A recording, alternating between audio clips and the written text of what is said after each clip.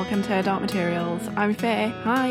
And I'm Rachel, hello. This is usually a podcast where we're reading through and discussing Philip Pullman's his Dark Materials novels, a chapter at a time, spoiler free. But in this special episode, we are talking about the lantern slides that come along with the subtle knife.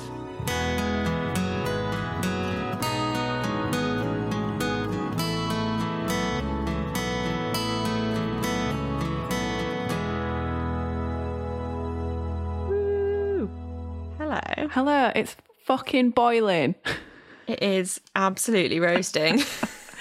Please think of us. We both have had to shut our windows to record this episode, and I am sweating. I'm sat here in my bra because I just can't. I can't have a t-shirt on. Yeah. Oh, gosh, hopefully it'll get removed in post when we do noise reduction. But my little laptop fan is working its little socks off, and my laptop is hot. Oh boy, hot. Hopefully we don't lose you. Fingers crossed. Come on, laptop, you can do it. I was taking photos outside earlier of some bits and bobs for my shop update because I was like, oh, sunshine, like the best thing to take photos in is like lovely bright sunshine. And my phone just started overheating from trying to take photos and videos outside when it's this hot. It was like, what are you playing at? I just can't be outside. Like, I went for a walk and by walk, I mean, I went up to the high street where I live. And I was maybe out for like 15 minutes and I was like, I can't fucking do this shit. I don't know how. This is enough. Well, I was going to say, I don't know how. I'm sure we've got a lot of listeners that are in like hotter climates than us. And I was going to say, I don't know how they deal with it. But I think what a lot of people. You get acclimatized. You get acclimatized. But I also feel like what a lot of people don't really know about England or the UK in general is that we don't have aircon in our houses, and our houses are built to retain heat rather than to get rid of the heat, because obviously it's pretty cold here most of the year. So when we get weather like this, it's like unbearable to be in your house. It's so fucking hot. Yeah, we're just not, we're too used to the rest of the year when it's miserable. We're just not prepared for heat at all. Doing the classic British thing of, we've definitely moaned on this podcast this year about it being shit weather, and now that it's actually quite nice, we're like, we hate this as well. Oh my God, yeah, it's nice for more than 5 minutes. That's too many minutes. Yes, stop being horrible again. Yeah, agreed. Well, how are you? I'm good. In my true fashion, I have a shop update coming up this week, so by the time you're actually hearing this, it will have been last week. I swear, I think you do it on purpose. Every time. I'm just so out of time, so out of sync. When this episode does come out, there will still be a few days left on my raffle. I've done some of my little acorn babies. I've done 6 acorn babies in the rainbow colours of the pride flag.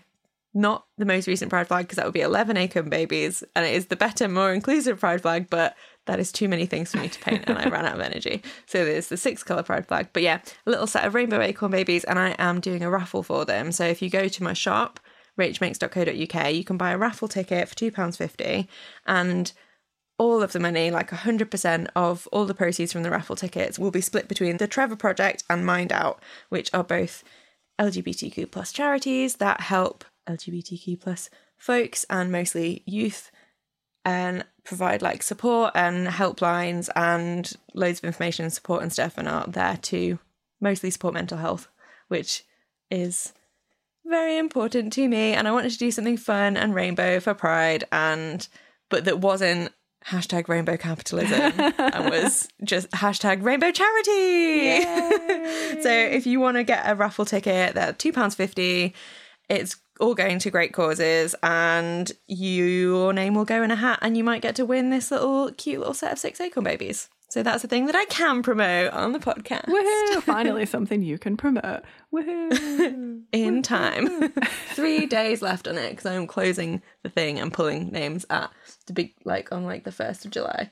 So you've only got a small amount of time if you're listening to this on the day that it comes out. But yeah, I never have anything to promote, but I do just want to talk about Bo Burnham, if that's okay. Sure. I know that you're currently incredibly obsessed with his most recent special. I am. It's my new, Rich knows this about me, I have a very obsessive personality. I go through different hyperfixations. This new Bo Burnham special called Inside on Netflix is my new one. And people are getting annoyed at me for talking about it so much, but I just can't help it.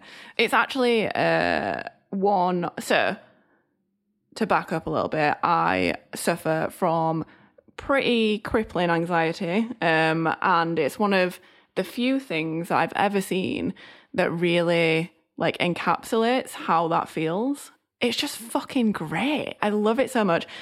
There's some hilarious songs in it because Bo is hilarious, but there's some really fucking deep and meaningful shit in there that had me like staring at a wall for like a good half an hour afterwards. Truly.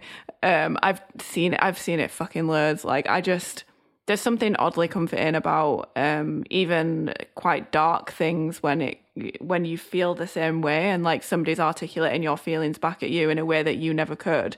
And even though it's quite dark, there's still some comfort there.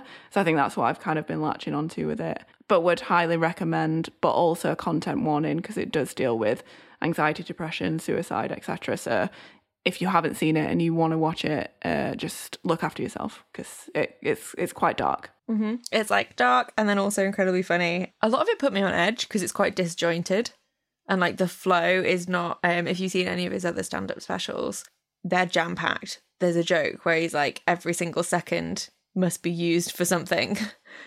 This is the opposite of that. Like there's really jarring like pauses and moments of like reflection that just feel, a lot of it put me on edge, but then also a lot of it made me laugh and a lot of it made me feel really seen.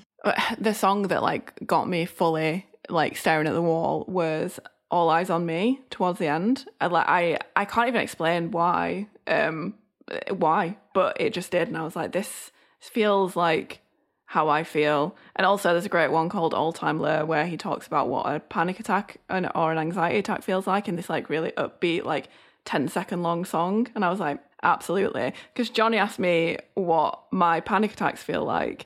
I told him, and then the next day I was like, I saw it on TikTok and I sent it him and I was like, I should have just sent you this. This is what I'm going to send everyone when they ask me what my panic attacks feel like. 'Cause it's just such a perfect encapsulation of what that feels like. But yeah, it's fucking great. I love Burr. He's great. And also has made me question my sexuality. How dare he? Because he looks really hot. But I think that's just my capability to only be attracted to very mentally ill people. So Yay! Yay! Oh my God, I'm sweating so much. Is it because you're too hot or is it because you're talking about somebody that's too hot? I think it's a bit of both. Probably both. Probs both. But anyway, I could go on about Burr forever, but I'm not going to. I'm going to cut it off there.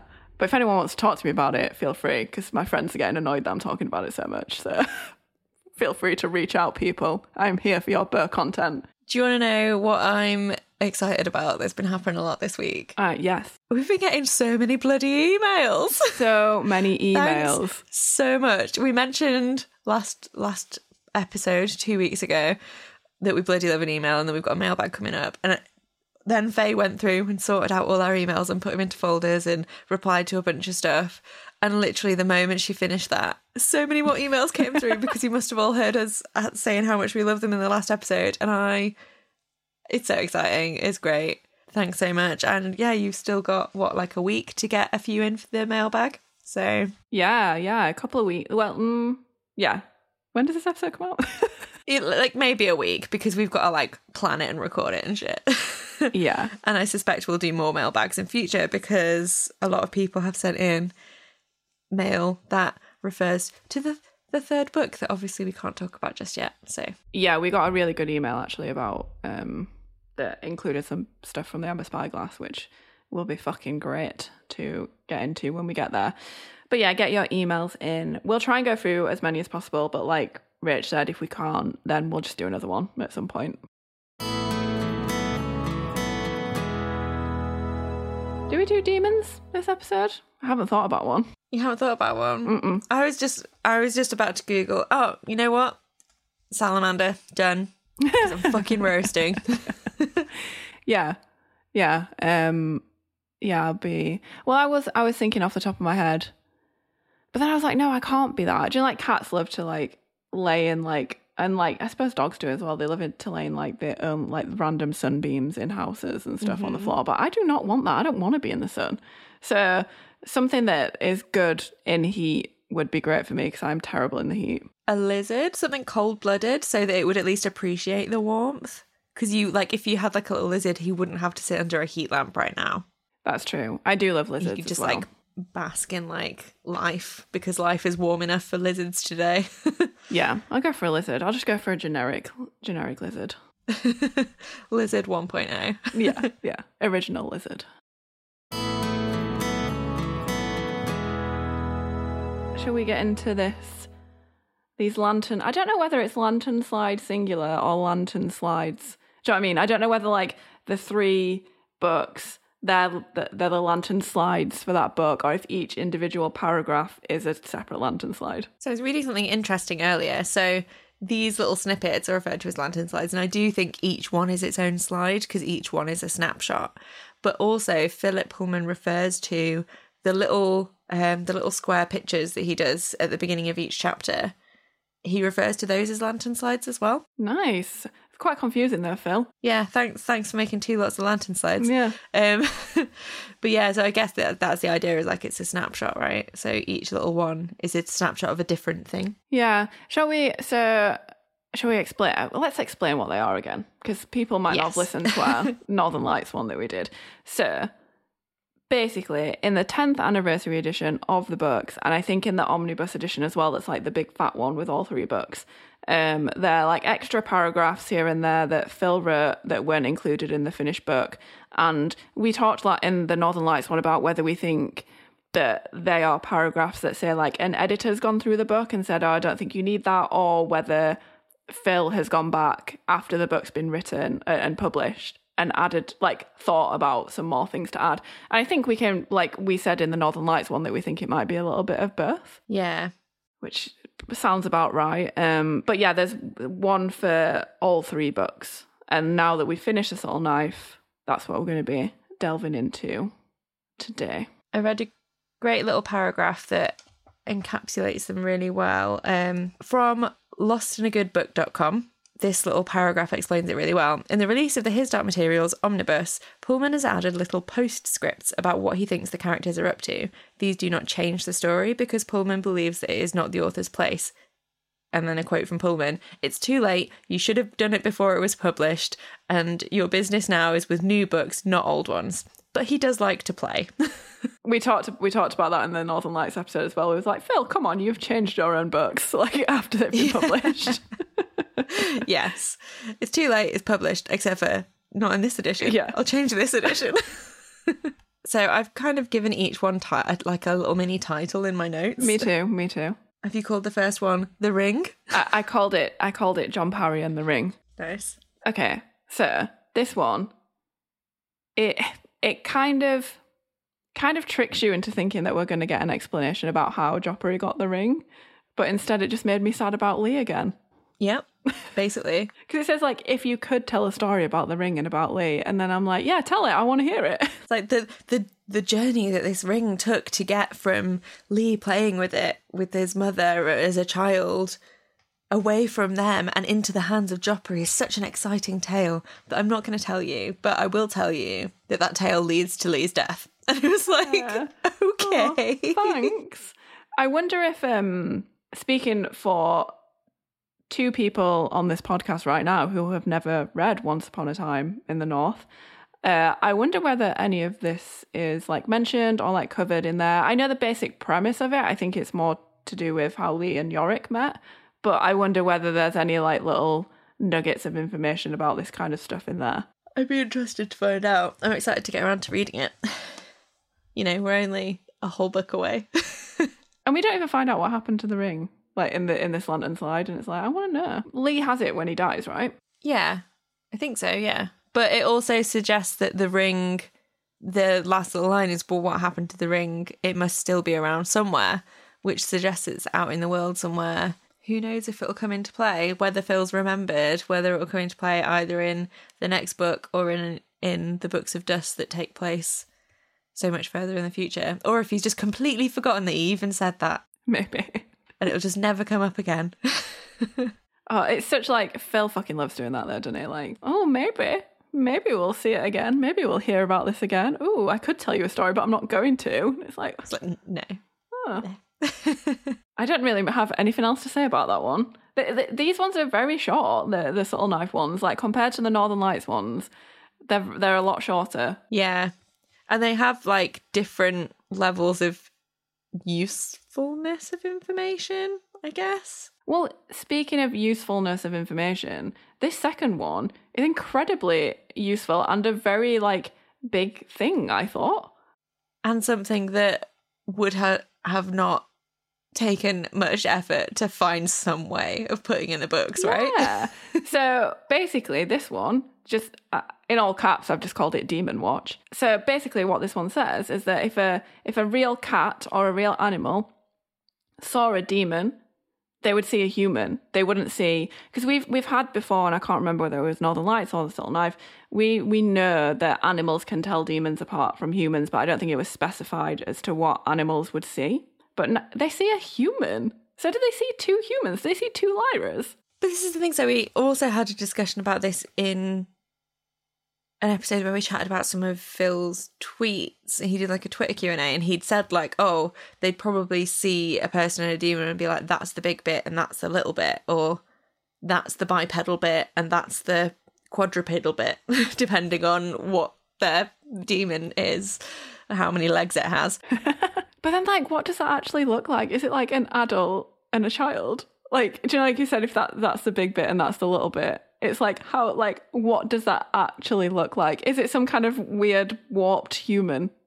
I don't think it's a visual thing. I think it's like a you just know it thing. Like in a dream when you're going on holiday with your mum, but it's not your mum, it's somebody that you've never even met before in your life, but your dream you knows it's your mum.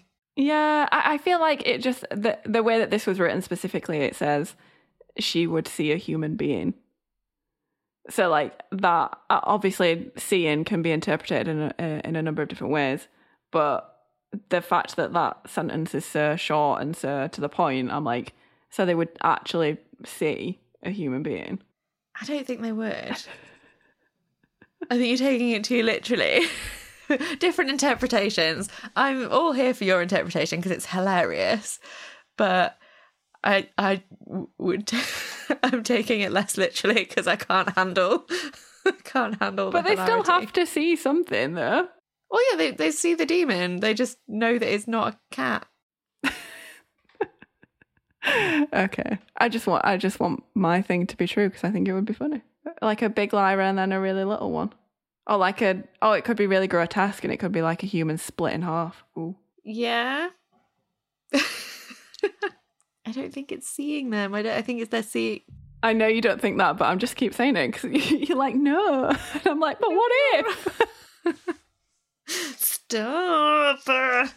Hear me out there. What if it was a human cut in half? But also, no. But also, no, it's not that. So please stop. But what if... Shut the fuck up. Rude. Sure. Wow. It's good to know that animals know the difference, even if we're not sure about what they actually see. Well, they see a human being, Rich. It says it right there in front of your face. No.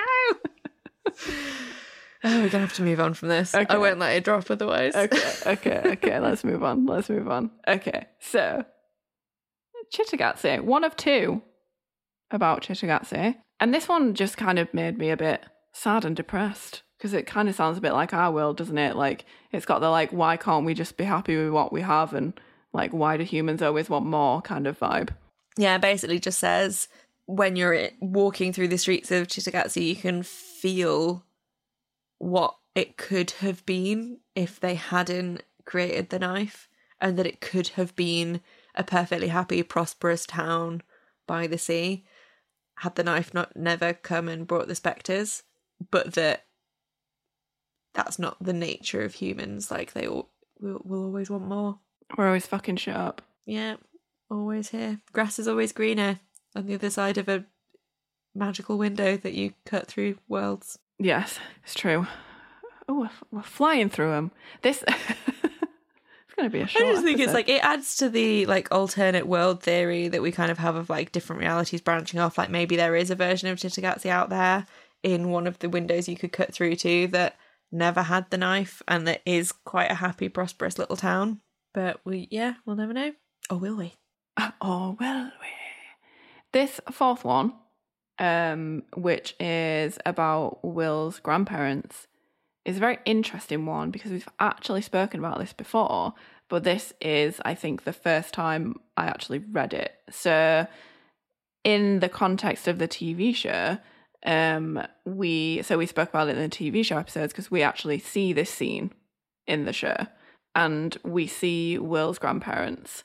This is interesting because in the show, I feel like the general consensus was that there are tensions around race between Will's grandparents and Will and his mum. Are we assuming that Phil wrote Will as white in the book? It's not specified. I don't want to assume, but there's nothing to tell either way. I don't think. I love that it's not clear in the book and that you can read him in many different ways, but I also feel like, especially with it being mentioned that they're going to like a large house, etc., it perhaps brings in more issues of class than it does of race, and that they're just fucking posh snobs, and that it wouldn't necessarily have mattered what race they were, but if they're like living in a council house, they're not good enough. And it's more of a posh British snobbery thing than a race thing. But also bringing that in the TV series, once you've cast Amir and his mom, not Amir and his mom, the actress is not his mom. Yeah. Once you cast Will and his mom, it brings in that dynamic. Because if he had been cast as white in the TV series, it would have been more of a class thing, I think. Yeah, because that was going to be my question and my suggestion of like, what do we think the issue is here? And then also, I was like, is there something here around Joffrey's disappearance? Do they maybe slightly blame Elaine for it? Do you know what I mean? Like, I don't, like, stuff like that. It could be like, you could like pick any of the shit. Not that it's in any way her fault, but like, what are the tensions here? And why are the tensions there? Like, was the tension there before Joffrey went missing? Or has it become a thing since he went missing? Like, have they always disliked Elaine? I feel like surely not, though, because if they liked her, if they really, really liked Will and his mom, and there wasn't an pre-existing family tension, they would have been there to support them.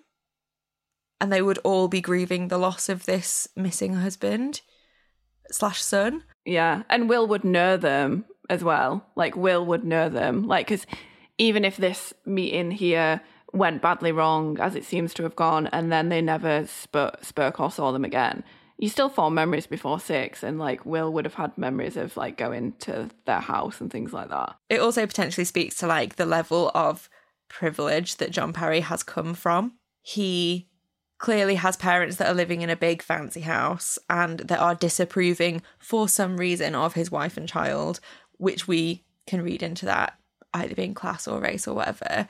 And we can see that he's come from a level of privilege that perhaps allows him a basis upon which to be able to go and be this adventuring explorer type person, or perhaps his adventuring and exploring was a way of rebelling against his parents. Like, he could have gone and worked for a bank, but instead he went and joined the SAS and became a mercenary and then an explorer, etc., etc. It's such a different vibe to John Parry, knowing if he's come from a place of privilege and either chosen to take a step away from it or rebelled against his parents or whatever. Like, you're knowing that whatever he's coming from is such a different level of like building himself up, and he's been afforded whatever privileges a fancy family got him in his youth. It makes him even more entitled, but then also potentially shows even more how much he does love Will and Elaine, because if he is estranged from his family because of his choice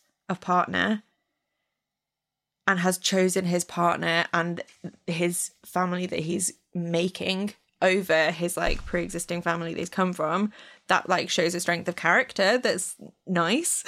that's good. We're all here for choosing your family and choosing your people. So it's quite a lot. It's quite a tangled web that makes up John Perry, I think. Agreed. Very tangled. It's also interesting to see Will's violent tendencies starting as early as 6 in like the protection of his mother, because he says that he wanted to kill them or something, or he would have killed them or whatever. He would have killed them if he could. Very much later, he realised they were his father's parents. But it's over. It's he would have killed them through protectiveness for his mother. So it's still this thing of like it's violence that's coming from this like weirdly noble, the like inverted commas kind of thing, like noble place, but violence isn't super noble. So yeah. Yeah, and just again, just somebody get this fucking child some therapy, please, for the love of God. God. God damn it. I really should have thought to find the paragraph in the book that refers to visiting Oh, yeah. the house as well and compared them, because I can't work out how much different this is in the paragraph we actually get to see in the book. Oh, here we go. The book says, there was something about it that made him grit his teeth. He didn't know why until suddenly he remembered an occasion when, very young, his mother had taken him to a house not unlike this. They dressed in their best clothes and he had to be on his best behaviour, and an old man and woman had made his mother cry and they'd left the house and she was still crying. And that's it. So it's not super clear. It seems that Phil wrote the paragraph that we've just talked about from the lantern slides. Maybe he wrote that first and that was going to go there. Do you know what I mean? They're too similar to be two separate bits. Yeah, very much so. Or whether he felt that he just needed to really clarify that it was definitely Will's grandparents. But maybe in the book he made the choice to leave it as vague. That's the first one that we've had that I feel is more like a correction rather than just like an addition, because it is an addition, but it feels like it should have been in place of that paragraph that you just read. Yeah. Or just like adds depth that would have been useful rather than depth that is a fun fact, if that makes sense. Yeah, absolutely. So number 5 is cute. It's just Lyra laying awake thinking about Will and Pan having their little conversation, and it says that she thinks of it often in the days that follow, and it's just like, stop poking my heart. No, it's really cute, and also that confirmation that that she was awake and could hear them, and yeah, it's just really sweet. Yeah, really sweet. And that's all that is. It's just the shortest little bit, and it's like, cool. I mean, good to know that she still thinks about it, I guess, but sure. Yeah. So number 6. This is about the Alaskan window and just windows in general cut by the knife. They say that it says that the windows into our world are hard to find and often neglected because people don't like strange things and tend to disregard or ignore them. And then the last line says, there is such a place on Cader Idris in North Wales and another in a hotel bedroom in Glasgow. Are they talking about windows? Yes, I think so. So there's a window in a hotel bedroom in Glasgow. I love it. Yeah, me too. I really appreciated this. Phil describes like the kinds of places that you might find a window include things like the corner of a field that hasn't been mowed for some reason that is inexplicable, or like that house on the street that never seems to be occupied for very long, or like goes unoccupied for a long period of time, like forgotten places. And I just love that. I find like really interesting as a thing, because it's also the kind of places sometimes you feel drawn to or you feel curious about, but then it's so easy to forget about. Like there was a house in my village that was, I don't think I ever knew if anyone even lived there, but there was just like, whenever I'd walk past it, it was like a tiny little cottage on one of the little roads that goes up a hill, and like really, really old lace curtains, really like battered looking windows, and like just looks empty, but also maybe not empty. You don't know. It's like, oh, it's probably haunted, but also like maybe there's a window in there. And it makes a lot of sense of the choice of location for Will's window in the TV series, where it's a little bit more fenced off. It's less like in the middle of the main road, which is kind of what Phil's done in the book, where it's just in amongst some trees. Like in the TV series, Will kind of goes into this weird greenhouse almost, right? That's just kind of in one of those odd little islands in the middle of the road that people kind of forget about. And like, I love that. I feel like that's, yeah, it lends a lot to that, which is great. No, definitely. I like that a lot. It makes me think of like all the like strange houses that you like read about in fiction, like Shrieking Shack in Harry Potter, drink, and the house in To Kill a Mockingbird, where is that character called Burr that lives there? Or have I just got Burr Burnham on the brain? I'll have to look that up. But there's like a house in that, and like just I love like a creepy house, and it like triggered my like brain of being like, oh, there's probably loads of windows in these like creepy Pennywise like, house. Yeah. In these like creepy houses that nobody wants to go in. There's probably loads of fucking windows in there. I love that. If you live near somewhere that you're convinced there could be a window, like an unusual mystery island in the middle of the road with a garden on it that nobody uses, or a creepy house, or like there's loads of places where I feel like you can find windows in the Peak District where it's like, maybe it used to be like a sheep shed, but it's just like a collection of bricks now, because obviously they don't need it anymore. It's just like in the middle of a windswept field, and I feel like you could find a window at the back of one of those. If you live near a place where you can find a window, send us a picture, because we love that shit. I feel like there's probably one in the house next to me. The house that's like really just a bit worn and torn, and you never see anyone going in and out. I never see anyone going in or out of it. I think there might be one in there. Makes me think of, is it Skellig? Skellig. Yeah. And he's at the back of like a ramshackle garage, isn't he? Mm-hmm. I just love a creepy house. Speaking of creepy, the next one. Did you like my segue? I did. So with this one, right, it's quite difficult. We need to come back to this once we've got through all the books, because this is quite difficult to not talk about without spoiling. It could be a nod. It could be a pin. It could be a place to put a pin. We don't know. I think it's a place to put a pin. I do. And if you folks out there have read The Secret Commonwealth, then you probably know what we're talking about. But what I wanted to ask is, with that, and it's difficult because we can't get into it, but like, do you think Phil knew what he was doing when he wrote this? I don't know. It's interesting, isn't it? Very much so. I had to Google a part of this. So the basic gist of the Lantern Slide is that Sir Charles Latrim has his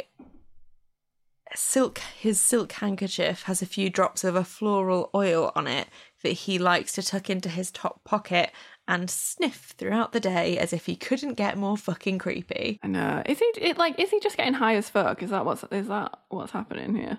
I do not know. He's stolen the oil from a bazaar in Damascus,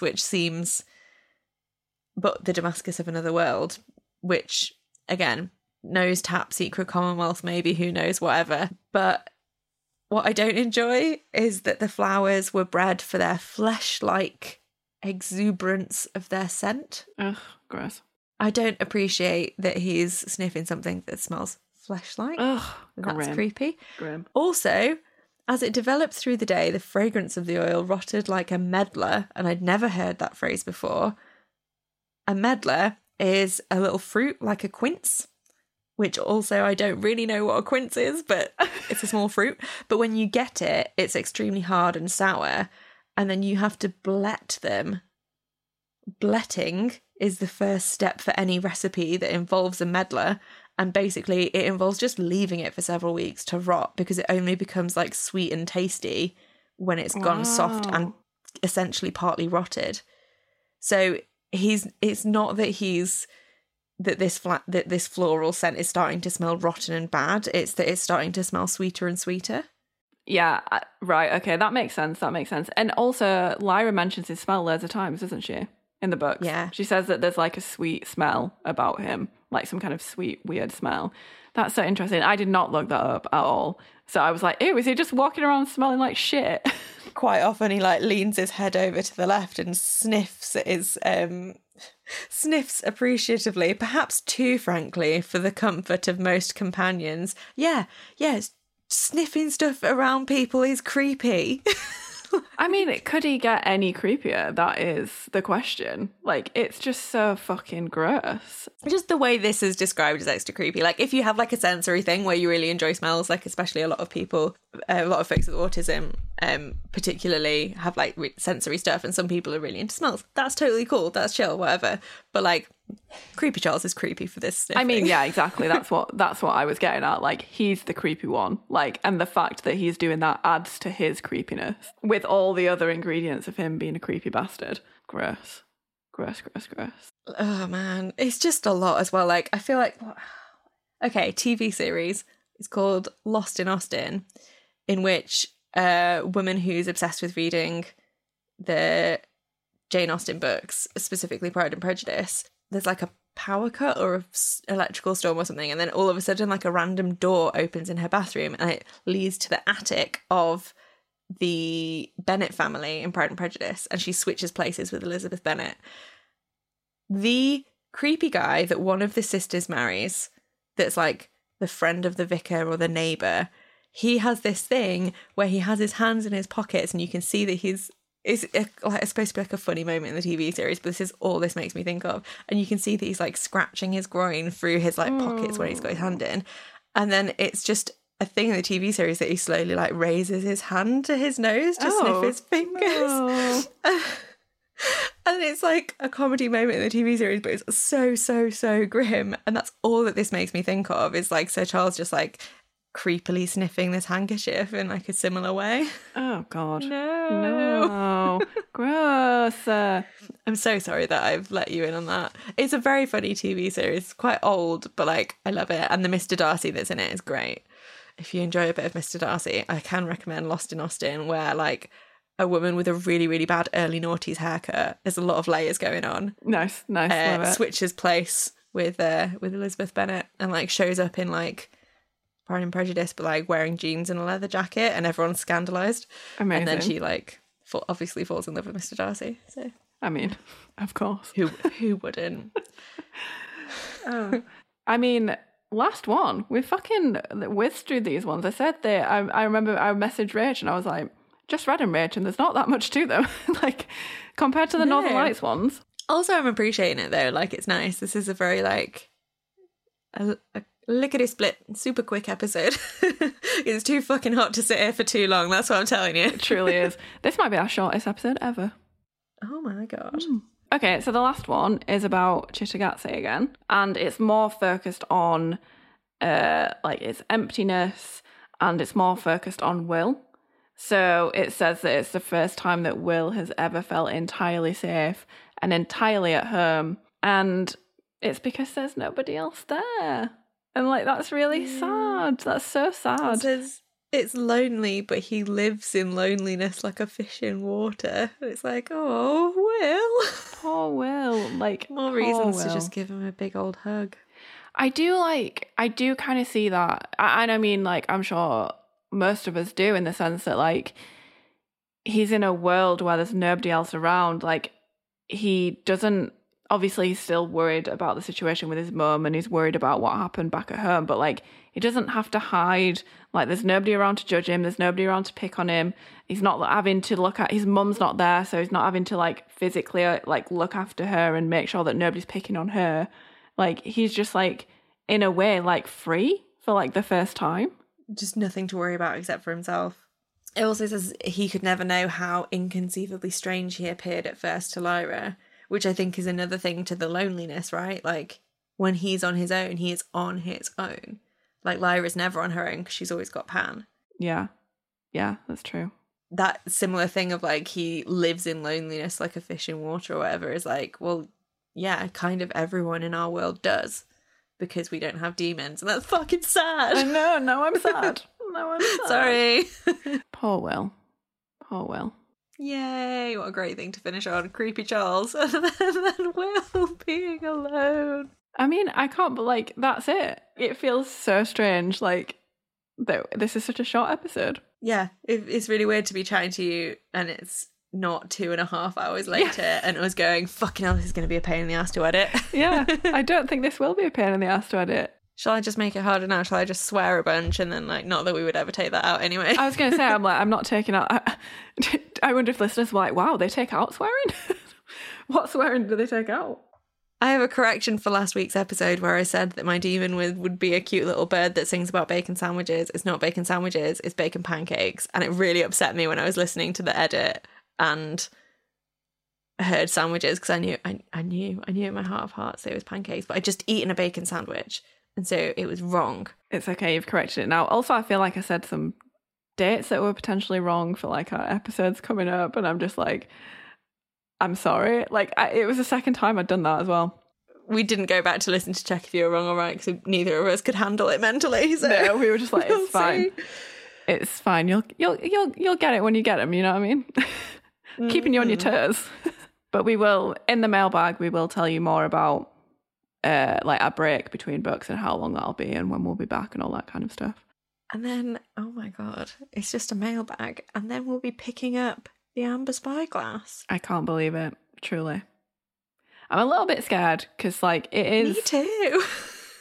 bananas, that book. It's bloody bananas. I don't think I really understand. Like, there were definitely... I think I've said this before, but there were definitely bits of it that I did not understand when I read it the first time, so that'll be interesting. Oh, yeah. I'm currently mentally picturing all the stuff that is going to be really hard to, like, talk my way through. So that's going to be fun. We're in it together. We're all in it together. Yeah, exactly. And a chapter at a time. Just take it a chapter at a time. Don't think about the whole thing. Just think about it a chapter at a time. Yeah. And being as we're coming up to a mailbag, it's also worth mentioning, if you have any thoughts that you feel like are, like, really crucial for the Amber Spyglass, that are, like, relevant to specific chapters, and want to send us, like, anything that you feel like was a real breakthrough for you that you feel would be useful for us on the podcast, please send it. Yeah, oh my God, please, that. Yeah. We need all the help we can get with that book. If you want to be like, chapter 5, this, and then we might be able to talk about it when we reach that chapter. That would be amazing. Yes. Please help us. Please. Oh. As ever, we are still running our rewards for reviews giveaway, whereby if you leave us a lovely positive review and take a screenshot and email it to us at her.materialspod@gmail.com, that screenshot in your email is basically an entry into a little prize draw that we're running, where when we get 50 entries, we will pull 10 names out of a hat, and 10 of you will get some super awesome bookmarks, and one of you will get the merch pack, which, to be honest, by the time we hit those emails, could include all the stickers for the second book as well as the first one. Yep.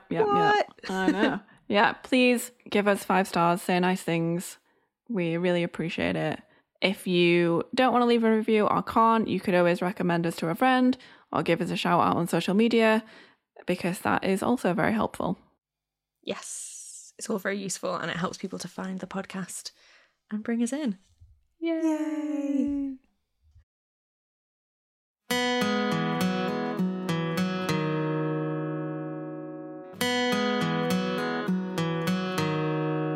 Thanks so much for listening to this episode of Her Dark Materials. You can find us on Twitter, Instagram, and Facebook and TikTok at HDMPod, and you can email us at herdarkmaterialspod@gmail.com. You can also visit our website at hdmpod.co.uk. If you want to support us, you can become a patron at patreon.com/hdmpod. We also have a shop where you can buy merch featuring all original artwork from Rach. You can find it at hdmpod.co.uk/shop. I'm Faye, and when I'm not talking about lantern slides, you can find me hanging out on Twitter and Instagram at Fayle, which is FAYELEYYY. And if you want to read some of my old blog posts, I'm on Medium at faye.ducker. I'm Rachel, and when I'm not here chatting to you lovely folks about demons and dust, I'm making cute and magical arty things. You can find me over on Instagram at RachMakes, on Twitter and TikTok at Rach_makes, and over in my online shop, rachmakes.co.uk. A huge thanks as always to Johnny Knott for his musical stylings. We'll see you in 2 weeks' time, and don't forget, keep telling stories, and all will be well.